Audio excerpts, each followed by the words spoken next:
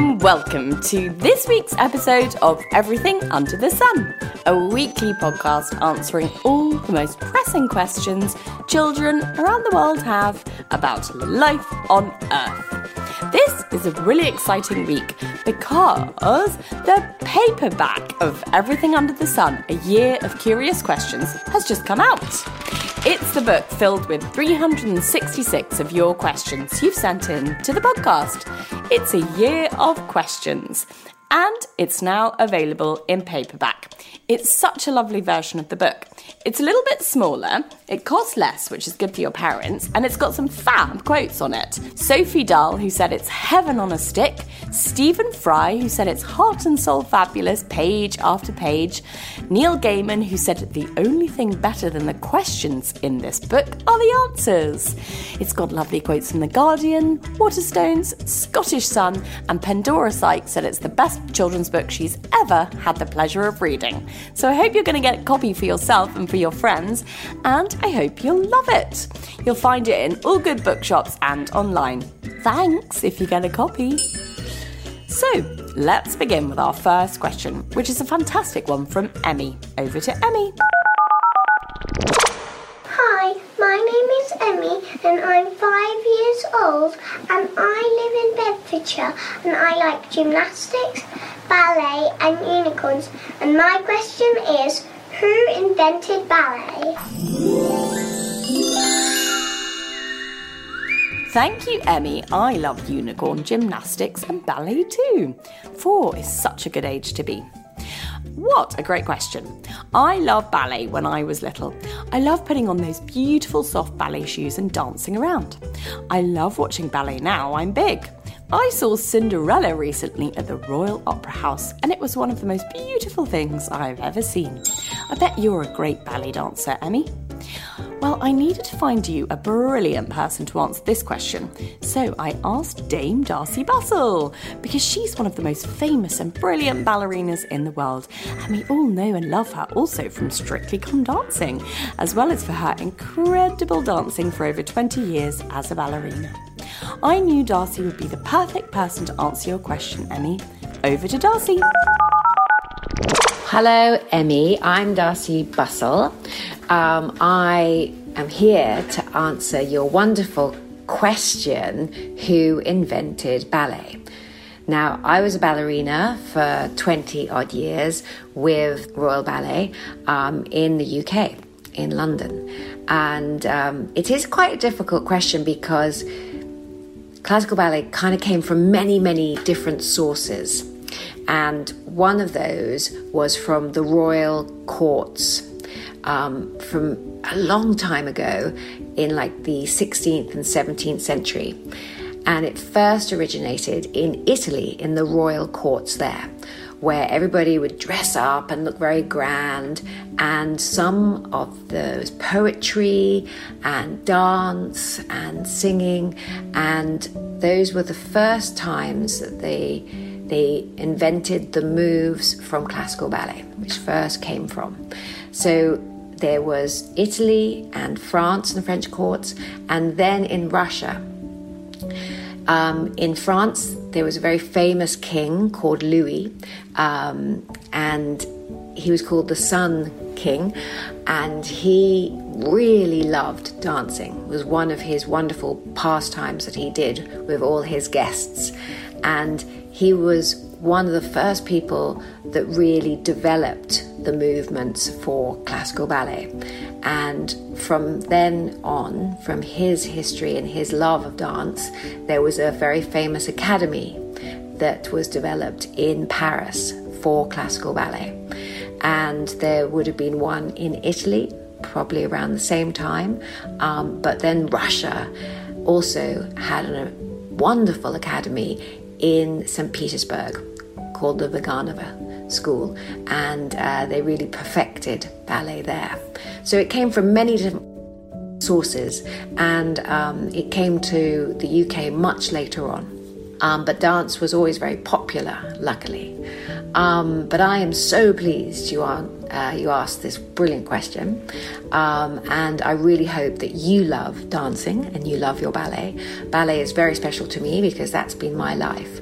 But one thing I do have that I hope you look up is a charity that I set up, which is called Diverse Dance Mix for Schools, DD Mix for Schools, we call it. And it is a dance fitness that goes straight into your physical education, into your PE classes. And it's designed perfectly for all kids to enjoy dance, because I would love that every child all over the world gets the chance to experience dance and its joy and all its attributes. And so thank you so much for your question, and I hope you enjoyed my answer. All the best, Emmy. Bye. Thank you so much, Darcey, for your fantastic answer about where ballet comes from. How wonderful to think of all the first ballet steps being taken hundreds of years ago in Italy, France and Russia.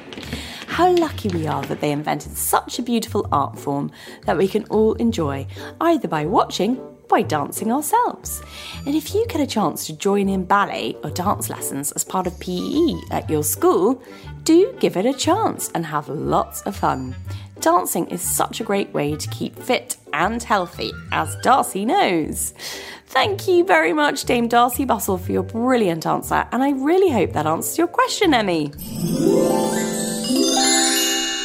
And now it's time for our next question, which is about a less dainty mover than a ballerina.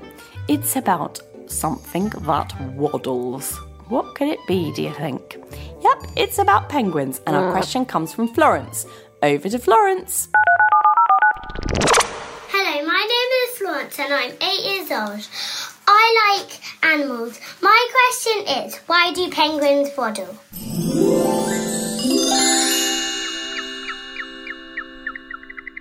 Hi Florence, it's brilliant to hear you like animals. I do too.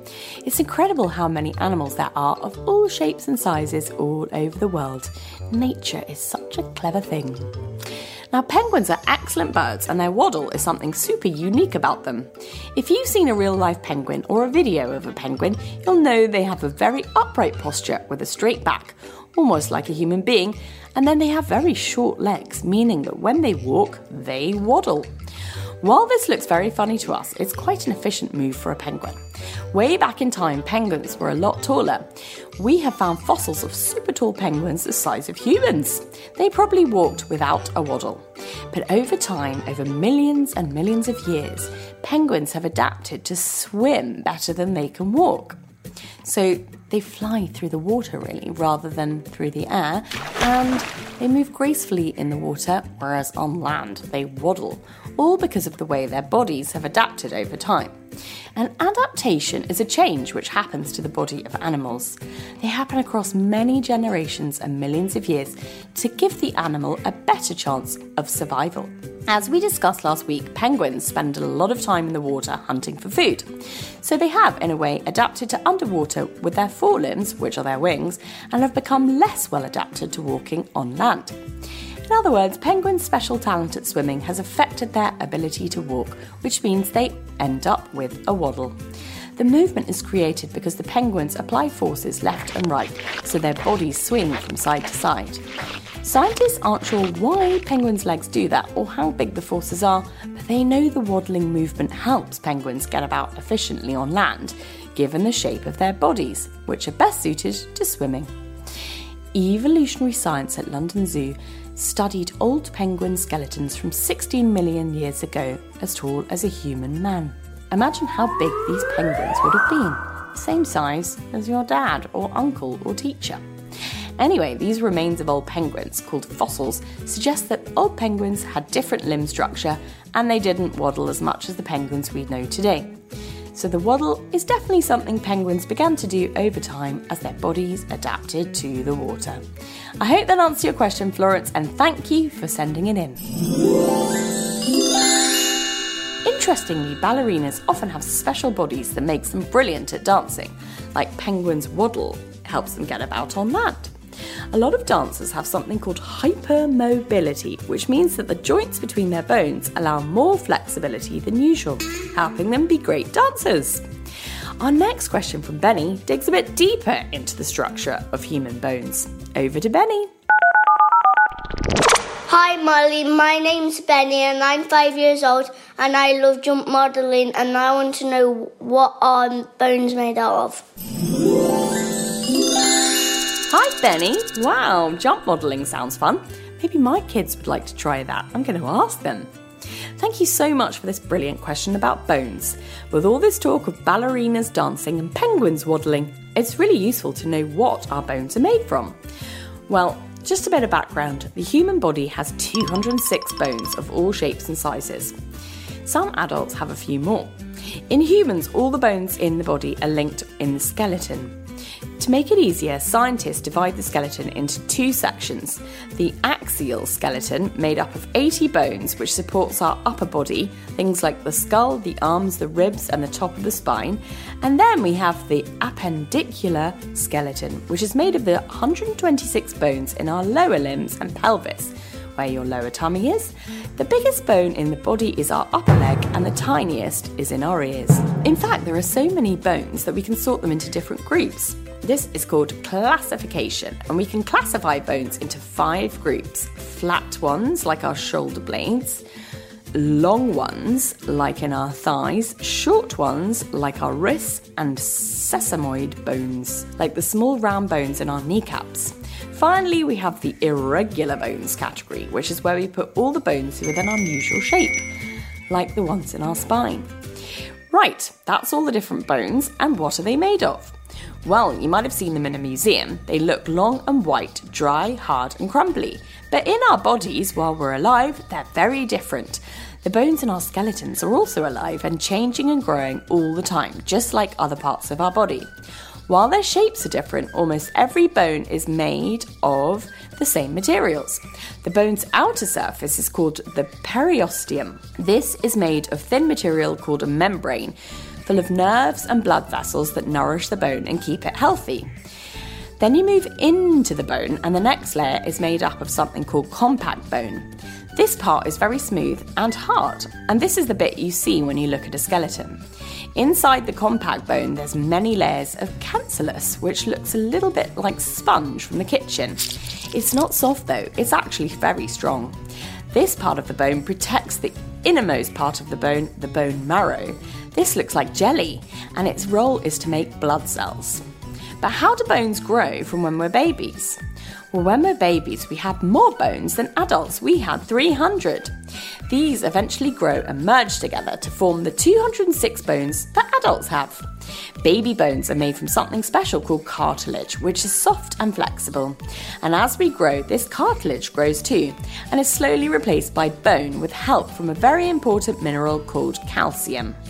By the time we are 25 years old, this process of bones growing is complete. They have reached their maximum size, and although our skeletons are very light, they're actually very strong. How clever the bones in our bodies are. I hope that answers your question, Benny, and thank you for sending it in. Right, that's it for this week. Wishing you all a wonderful week. A huge thank you to the wonderful ballerina Dame Darcey Bussell for explaining who invented ballet. And also a big thank you to this week's children, Emmy, Florence and Benny, for your questions. If you have a question you would like answered on everything under the sun, just record it using a grown-up's phone saying your name, your age, a bit about yourself, and ask me your question. Then get your grown-up to email it to me at molly@everythingunderthesun.co.uk. There's lots of info about how to do that on my website, mollyoldfield.com. Don't forget, the paperback version of Everything Under the Sun, the book of the podcast, is available now in all good bookshops and online. You're going to love it, so go and get yourself a copy today. Have a wonderful week filled with dancing and fun, and maybe have a go at waddling like a penguin. I'll be back next week answering more curious questions from children around the world in another episode of Everything Under the Sun.